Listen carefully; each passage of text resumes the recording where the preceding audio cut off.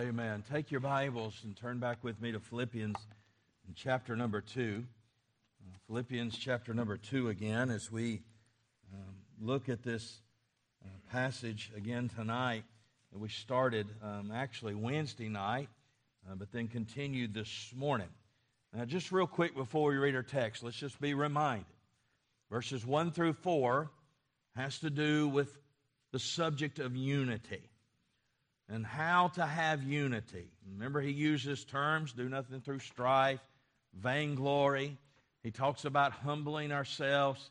In other words, he talks about not putting ourselves over others and those type things. And then, as I said this morning, he gives 4 examples in Philippians 2 of what that looks like lived out.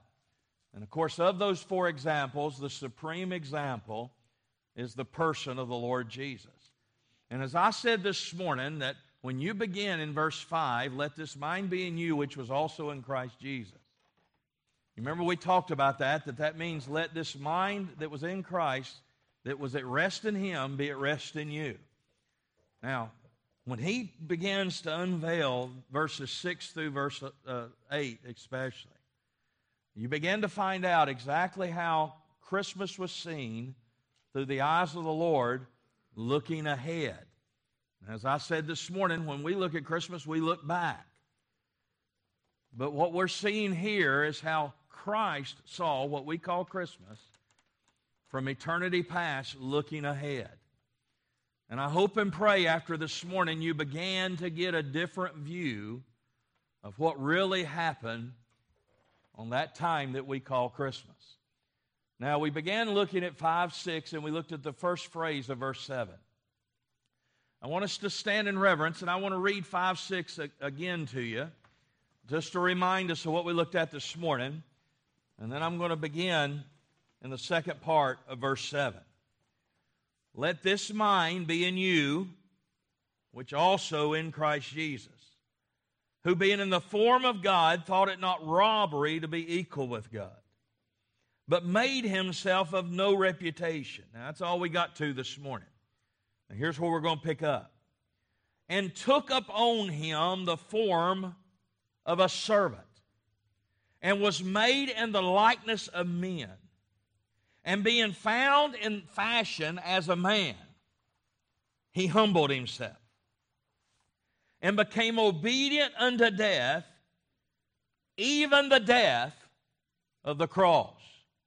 Let's pray. Father, I pray you'd be my thoughts and my words. I pray that you would articulate these truths in accordance with your divine word as you intended them to be for your glory. In Jesus' name. And all God's children said, amen. Well, I want us to begin at this phrase in the middle of verse 7. But took upon him the form of a servant. This is talking about the manifestation of Christ. Now you say, what do you mean? Well, Christ did not come and just become born of a virgin, born in a manger. He came, and he came as a servant. Now the word here is the word doulios, bond servant. Now you've heard me deal with that word many, many times over. A bondservant is not someone that serves out of duty or not someone that serves because he has to. A bondservant is someone that serves out of delight. So in other words, when it says here that the Lord took up the form of a bondservant, he's saying here that he literally came to the place of allowing himself out of delight, and I would say to you, out of the love of a bondservant, to serve his Father. Now, one of the things that I'm going to say 1,000,000 times in this message, because I'm going to deal with something later on that if I don't say this 1,000,000 times, you're going to take it wrong. But I want to say it again. Christ never, ever ceased to be God. Are y'all with me? But what we're dealing with here is now Christ as man. So we need to make sure that we understand that. He was God, never ceased to be God, but he became man. And becoming man, he became man out of a love relationship as a bondservant. Now, you remember the passage on the bondservant in Exodus 21. When a servant would go to his master and say, I do not want to go free, for I love you, at that moment, that servant serves that master forever. And so the relationship that the Son had with the Father, that bridge of unity between the Son and the Father, guess what? It was the bridge of unity based upon a love relationship. And the Bible teaches us that our relationship with Him is on the same basis. The Bible says He shed abroad in our hearts the love of God. The Bible says the love of God captures us, constrains us. In other words, the love of God is the motivation whereby we make ourselves available to Him for His glory, for His will, and for His purpose. In other words, obedience shouldn't be something that I have to do. Obedience ought to be something you long to do because of your love relationship with Him. And so as the Lord Jesus walked upon this earth for those 33 and a half years, there was never a moment, never a time when the Father gave Him direction and the Lord said, well, if I have to, I will. That never happened. Every command of the Father, every leadership of the Father, every prompting of the Father was delightfully, joyously obeyed. Why? Because there was a love relationship. And this is how Christ manifested Himself. But not only the love of a bondservant, but the loyalty of the bondservant. The word here for bondservant, or the word servant here, it speaks of this word doulios. It means to be bound to another. So in other words, Christ allowed Himself to be bound, identified with the Father in obedience to the Father. Now, here's the thing. God the Son, in His absolute deity in heaven, was always one with God, manifesting the fullness of the glory of God, never ceased to manifest that fullness of glory in heaven. And now all of a sudden, taking up the form of a servant and being a bondservant, now all of a sudden we find something the Lord Jesus had to walk in that He had never known before. And you say, what was that? He had to be obedient as man. So now I'm going to put it to you this way. So as God, but yet as man, the Lord Jesus as man had to be obedient to the God that He was. But His allegiance was to the Father, right? Father, Son, Holy Spirit, they're one. Y'all with me? Say amen. Just manifested in three ways. And so the Lord Jesus as man, now listen, lived as a bondservant and absolute complete loyalty to the Heavenly Father. And never one time did He deviate. You remember when Mary questioned Him? When He stayed back at the temple? What did the Lord say? Woman. He didn't call her Mary there. He said, woman. He said, know not that I must be about my what? In other words, I've been bound to Him. And even my family relationship here cannot separate that. Now, y'all get that in a minute. Because here's what happens. Many times we put our family relationships over obedience to the Father. And the Lord Jesus was bound to the Father in oneness and identity, in unity. But not only that, you see thirdly, the life of a bondservant. The phrase that I used in Exodus 21, that He now serves Him forever. In other words, this life of the Lord Jesus now becomes a life of one step of service to another step of service to another step of service to another step of service. And let me tell you, let me remind you again, that this mind that was in Christ that ought to be at rest in you was a mind, a way of thinking in which service to God was a privilege and not a task. And if there was any self about the Lord, there would have been the temptation to say no to God. But there was no self about the Lord. Remember I quoted this morning, he did nothing to what? Please self. And so the Lord Jesus, in this unity, displayed what we read in verses 1 through 4, displayed that in his life, not only in coming of no reputation that we talked about this morning, but also in becoming in the form of a servant. Now let me show you the second thing. Not only the manifestation of Christ, but the manhood of Christ. Look what it says. It says, and made in the likeness of man. The word likeness here has the idea of being made into something that you're not. Now, let me help you understand that. As God in heaven, then as man on earth. So in other words, the Lord Jesus was willing, as God in heaven, to become man on earth. Now, you say, well, why in the world would he do that? Well, listen. To be in the likeness of man was essential for our redemption. I mean, it had to take place. There's no other way. Look at a couple of things with me. This likeness of man.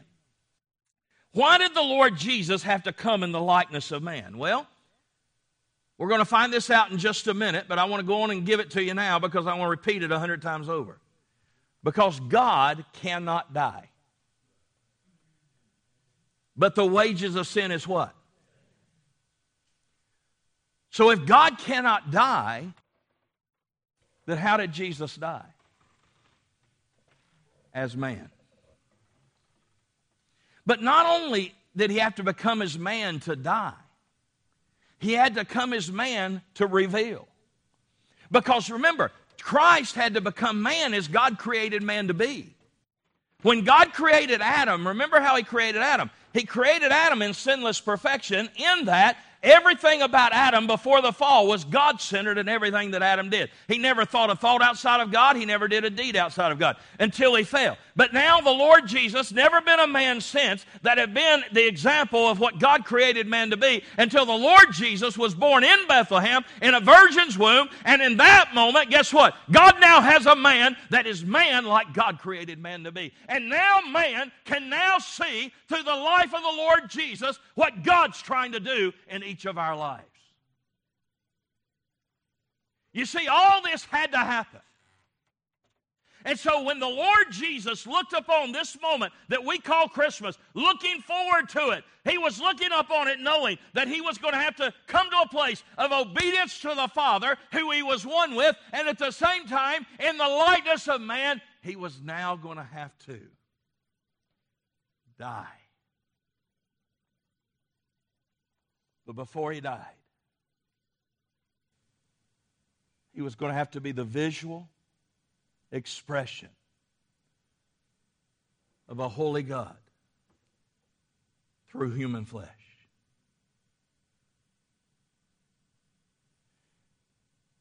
You see, this is why he had to become like man. Now, listen to what I'm about to say. The wording used here is very picturesque. Took up on him. Here's what it means. When it says he took upon him the form of a servant and was made in the likeness of man. That word made is what I want to key on. The word's translated to be born in the likeness of man. And what makes it unique is this. The voice of the word is what we call a middle voice. Now you say, preacher, here you go again with these words. All right, let me explain it again, okay? Remember, you got passive, means somebody's operating on your behalf to make it reality. You got active, which means you are acting on your own behalf to make it reality. Middle takes the two and brings them together. So now let me ask you a question. Was the birth of the Lord Jesus a supernatural birth? Absolutely. How many agree he was born of the Holy Spirit? Man had no part in his birth. Y'all with me? So there's the passive. But did Christ willingly become a participant? There's the active. So in other words, Christ Jesus was made in the likeness of man. How? By a supernatural work of the Holy Spirit of God putting His life in a virgin womb, but at the same time, Christ in all times and every way was more than willing to say yes to God and become man.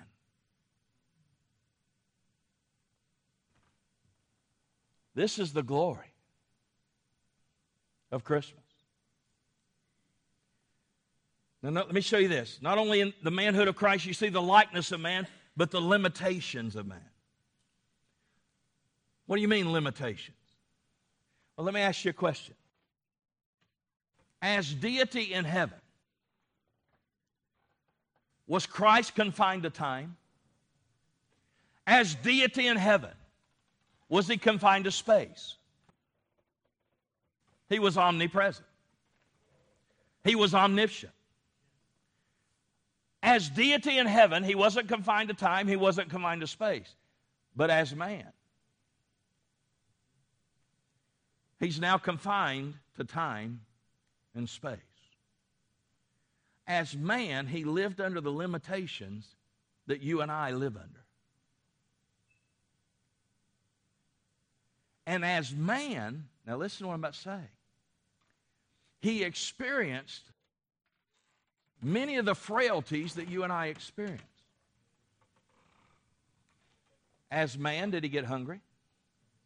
Did He get thirsty? As man, now listen to this, did He ever weep? What does it say at Lazarus' tomb? Jesus what? Shortest verse of the Bible. Now think about this.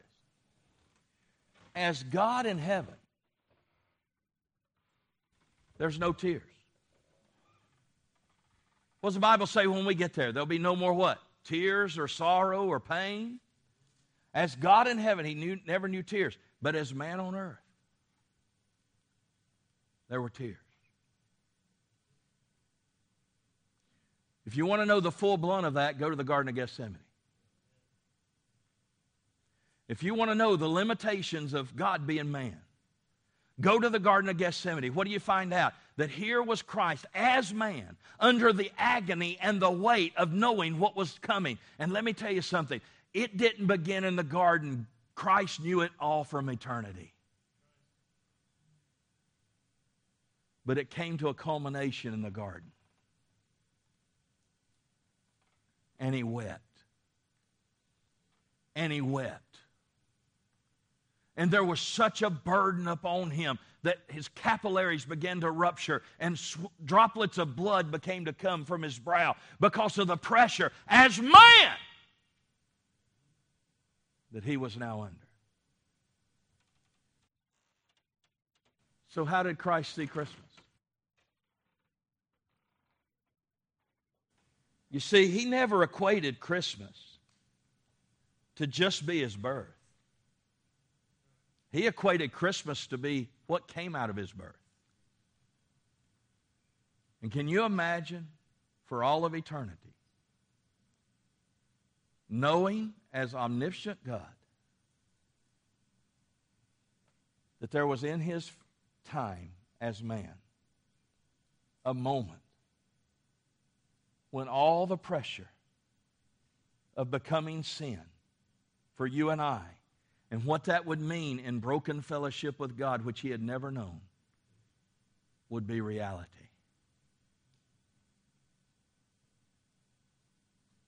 You see the likeness of man, the limitation of man. And I'm going to say it again. Why in the world would He do that? I said that a couple times this morning. I'm going to say it again. If He knew that, why would He do it? Because He never, ever put Himself above the Father and above the Father's will, which was others. Let this mind be in you, which was in Christ Jesus. You see, it's amazing what we see here in this passage when you begin to break it down. I want you to see, thirdly, the motivation of Christ. Watch what it says. Verse 8.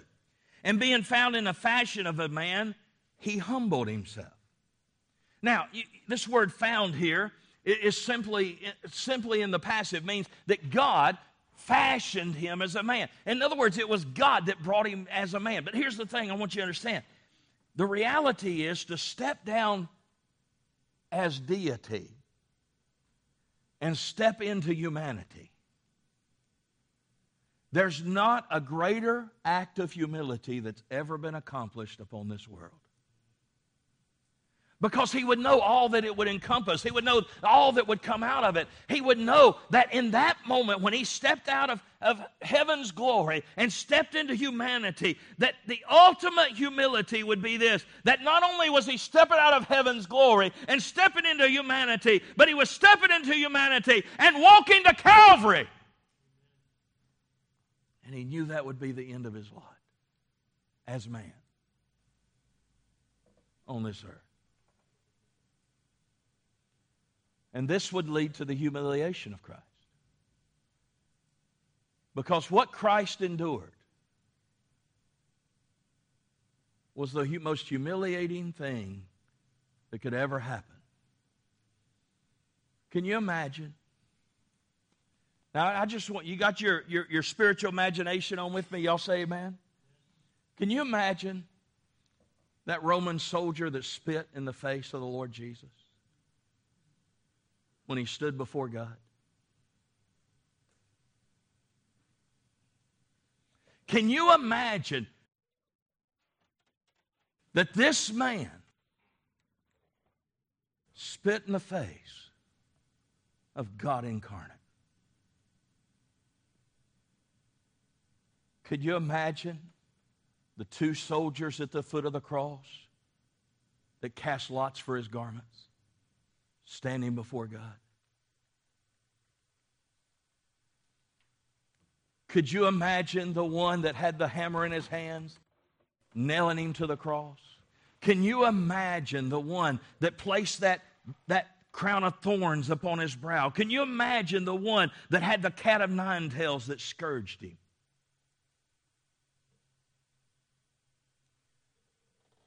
You see, Christ knew all along to humble himself and become in the fashion of a man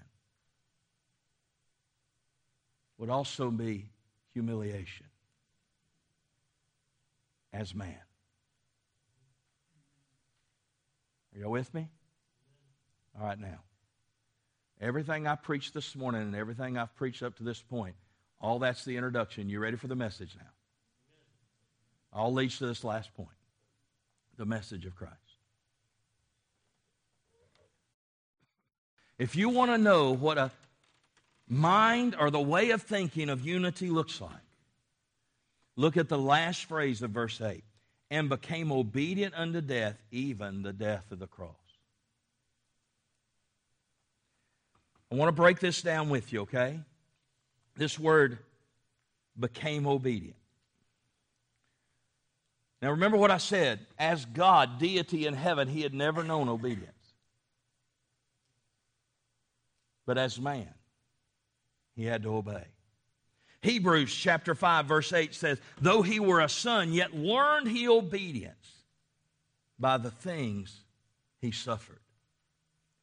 And by the way, this word here, became obedient, is also in the middle. In other words, it was God the Father through the Holy Spirit that enabled him to be obedient as man. But yet at the same time, he had to willingly submit to what the Spirit was doing in his life and what God the Father was directing him to do. In other words, he was a willing participant as God was enabling him through the Holy Spirit to be obedient to him. I want to tell you something. It was only by the Spirit of God that Christ, as man, never allowed his face to flinch from Calvary. As man. So what does this death mean? And what took place? What really took place when he became obedient unto death, even the death of the cross? I want to look at a few things with you tonight. The abandonment of Christ. Matthew chapter 27, verse 46.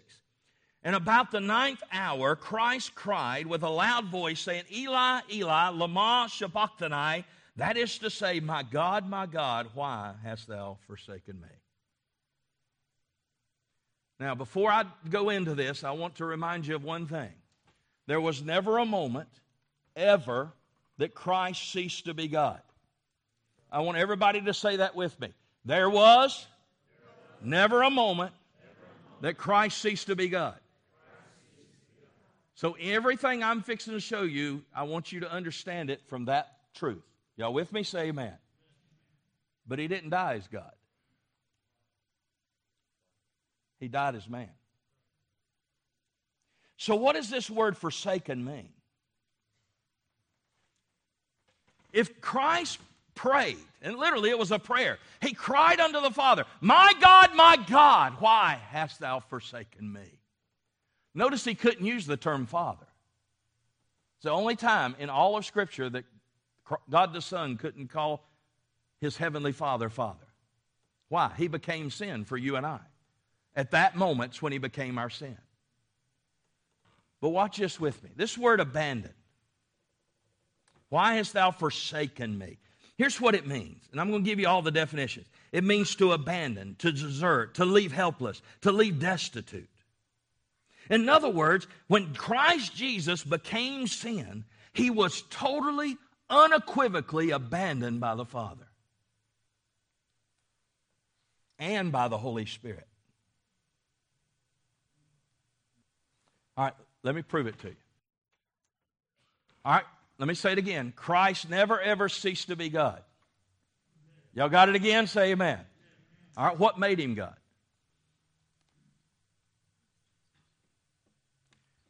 I mean, did the indwelling Holy Spirit that we find out in Luke 4:1 as man, does that make him God? He was God before the Spirit came alive in him as man. Do y'all agree with that? Say amen. All right, so would you agree it wasn't the indwelling Holy Spirit that made him God? All right, but as man, was he absolutely dependent upon the indwelling Holy Spirit? Is God holy? Can God have anything to do with sin? Is the Holy Spirit holy? So what does it mean when he said, why, my God, why hast thou forsaken, abandoned, destitute, left me alone? What does it mean?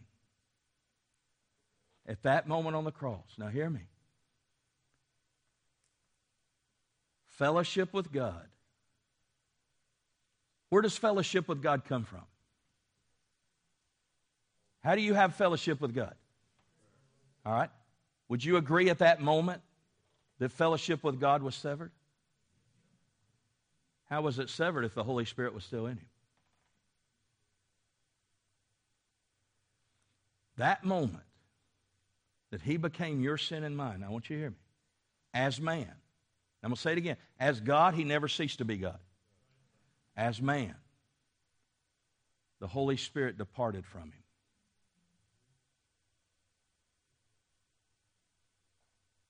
And left him abandoned and destitute. No wonder in the Garden of Gethsemane he bled sweat droplets of blood. Now let me prove this to you, okay? I want you to understand this. So that's the definition of forsaken. Notice the denial of the forsaken. When the Lord made that cry, my God, why hast thou forsaken me? Would you agree it was in the form of a prayer? Where did God answer it?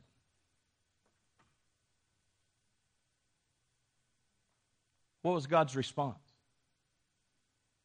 Was his response, oh son, listen, my Holy Spirit's in you, you're fine? God denied him an answer. Why? Because God had to totally forsake his own son as man. As man. There's a passage in Leviticus. How many agree that offerings depict all that took place with Christ at the cross? All right. There's a passage in Leviticus chapter 5, verse 11. It's speaking of the sin offering. And when it's speaking of the sin offering, there was a provision made for the poor. This provision that God made for the poor was if they didn't have the finances to bring an animal for sacrifice or 2 turtle doves for a sacrifice, they could bring a 10th part of an ephod of flour for the sacrifice, for their sin, to atone for their sin. But God made a specification. Notice what it says in the passage, down to the very bottom. Neither shall he put any frankincense thereon, for it is a sin offering. What did frankincense represent in Scripture? Answered prayer. You go through Scripture, frankincense was on the altar of incense, representing the prayers of the saints that went to a holy God. Frankincense represented prayer in its answer. Now here's the thing. So why did God make a provision? You can bring an ephod of flour, but you can't have frankincense on it. Because if it's a picture of Christ, here would be the reality that when Christ was forsaken by God because he became your sin and mine, remember, he never sinned. Because God had to forsake him. God couldn't answer him. Now, y'all still with me? Say amen. All right, so look at this with me. The abandon of Christ leads to the anguish of Christ. So what was the nature of this anguish? When he became obedient unto death, as man he died. The anguish, the nature of this anguish was of such that in glory, all he knew was perfect unity and perfect harmony with the Father and the Holy Spirit. On earth, all he knew was perfect unity and perfect fellowship with God the Father through the Holy Spirit. But at that moment on the cross,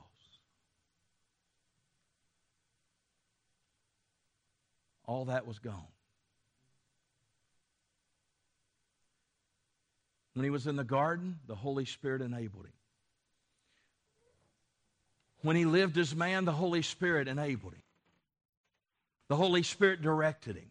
The Holy Spirit governed him. The Holy Spirit comforted him. Hey, listen, every step the Lord took for 33 and a half years, the Holy Spirit was always consciously present and always manifested himself in the Lord Jesus.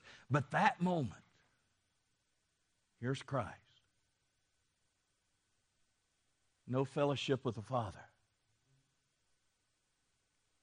because of the absence of the Holy Spirit. I want you to hear me. As man. I want to say it again. As God, he never ceased to be God. As man. So you want to talk about anguish. There it is. So what did Christmas mean to Jesus?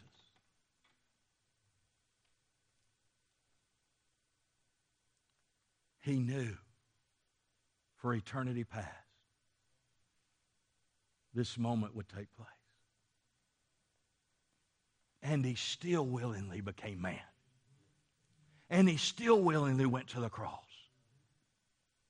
Why? Not for himself. For you. In obedience to God.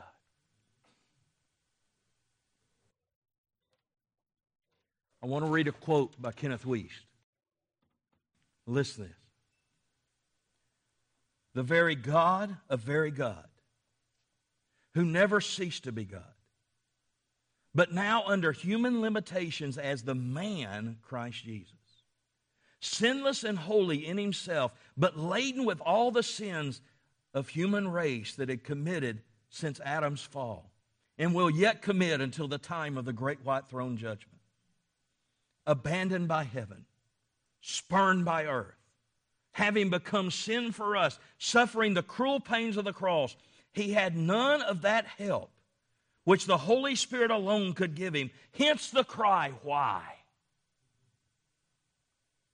The only cry not initiated by the Holy Spirit. For it came from the depths of a heart breaking with infinite woe. Now let me give you a contrast. How many agree there's been Christians all across our history been martyred? We have eyewitness accounts of many times Christians being martyred in some of the most horrendous ways. Lions' dens, burn at the stake, stonings. And eyewitness accounts through history give accounts that these Christians, some being burned at the stake, some being thrown to the lions, some being stoned to death. In the midst of their stoning, or in the midst of the flames, or in the midst of being in front of the lions, they would sing praises unto God and rejoice unto the Lord. Worthy is the Lamb. And they would sing, and they would sing, and they would sing, and they would sing. How did they do it? Because the Holy Spirit was in them. And the Holy Spirit was literally enabling them, comforting them, making them rejoice, making them understand through dying grace the glory that's ahead of them. But Jesus didn't sing. Jesus didn't praise his Father. Because Jesus was left alone for your sake and mine.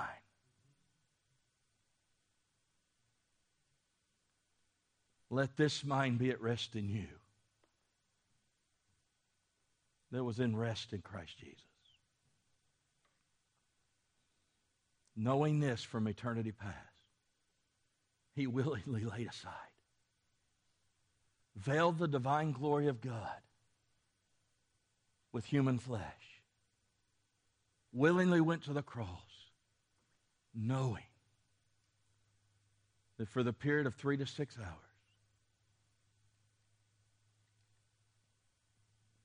he would be left alone. You say, preacher, what's an Old Testament passage that proves this? I'll give you two. The Leviticus 5:11 passage. No frankincense and no what? What's oil a picture of in Scripture? Let me give you another one. The scapegoat. All the sins of Israel were confessed upon the head of a scapegoat. He was led way out into the wilderness where he couldn't return, and with no water, and he would thirst to death. And the Bible says, by himself, with all the sins of man in Israel, he would die alone. Hebrews 1:3 says, by himself, Christ Jesus purged our sins. Scapegoat. Abandoned, destitute, alone. Let me close this out. Look lastly, the necessity of the anguish. Why was it necessity that the Lord endured this anguish? Because what was the purpose of Calvary? It was to reverse the curse that was placed upon Adam in the fall. Would you agree with that? Say amen. What was the curse of Adam at the fall? Separation from God. Spiritual death. So only Christ as man, experiencing that moment of abandonment from the Spirit of God and the Father, could undo the curse that was laid upon Adam and everyone that come after Adam. How could he undo that spiritual separation from God if he never experienced it himself?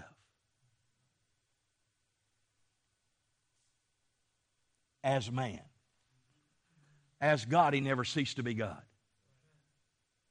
Have I got that point through to you now? Y'all say amen. Never ceased to be God.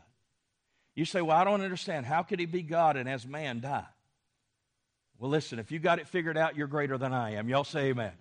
Explain to me the Trinity. If you can explain that, you're better than I am too. Amen?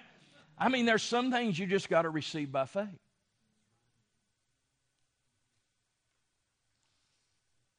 And it was a necessity that He endure this moment of separation. All right, lastly, the acceptance of Christ. Boy, I'm liable to have a spell when I share this, okay? But that's all right. Y'all say amen. What was the last words on the cross? Father, not God, Father, into thy hands I commit my what? So something took place. The Spirit of God, because He became our sin and He's holy and God is holy and God can have nothing to do with sin, the Spirit of God abandoned the Lord Jesus. The fellowship of God was severed from the Lord Jesus, and He endured a separation from God, even though He never ceased to be God. But as man, He endured a separation from God. But yet, as He endured that, and that cross, God the Father slammed down the gavel of justice and said, "Justified, I accept the sacrifice of my Son. Now restore unto Him." And now with the Spirit of God in Him, He could say, "Father, into thy hands I commit my spirit." You say, "Preacher, you can't prove that anywhere else." Yes, I can. 1 Peter, look at it. 1 Peter chapter 3. I want to read verse 18 and 19 because I want to make sure you understand it. Notice what it says. "For Christ also hath once suffered for sins, the just for the unjust, that He might bring us to God, being put to death in the flesh." But watch this. "But quickened by the" what? Now you say, "Well, preacher, that's talking about His physical resurrection. That's not talking about a spiritual work on the cross." Oh, it is. You say, "How do you know?" Read the next verse, because watch what it says in the next verse. By which what? Being quickened by the Spirit, by which also He went and preached unto the spirits in prison. When did God the Son descend into the other parts of the earth and preach captivity captive? While He was still in the grave. He hadn't resurrected yet from the dead bodily. But can I tell you, on the cross, God resurrected Him spiritually. Because God was satisfied with the sacrifice of His Son.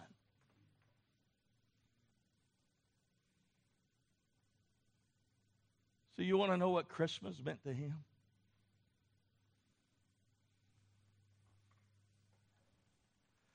My, what a God we serve.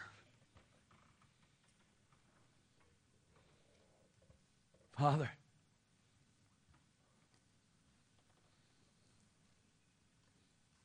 I stand speechless in awe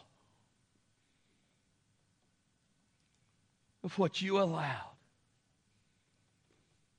to take place with Your Son, that we could know You through Your redeeming work.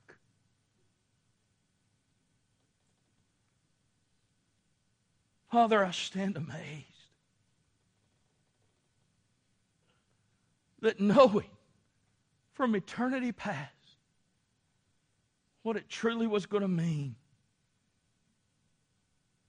to become Emmanuel, God with us, to be made like man.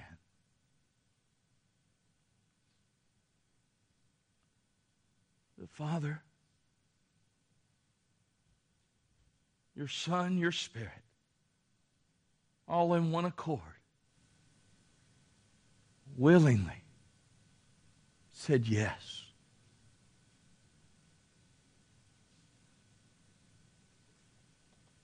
Father, this is the cup that Jesus was talking about at the garden. Never knowing 1 millisecond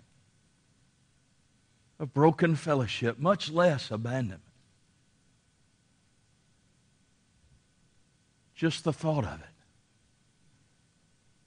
crushed our Lord.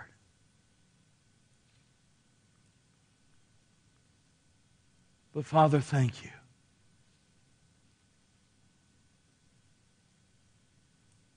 That Christ did nothing to please himself.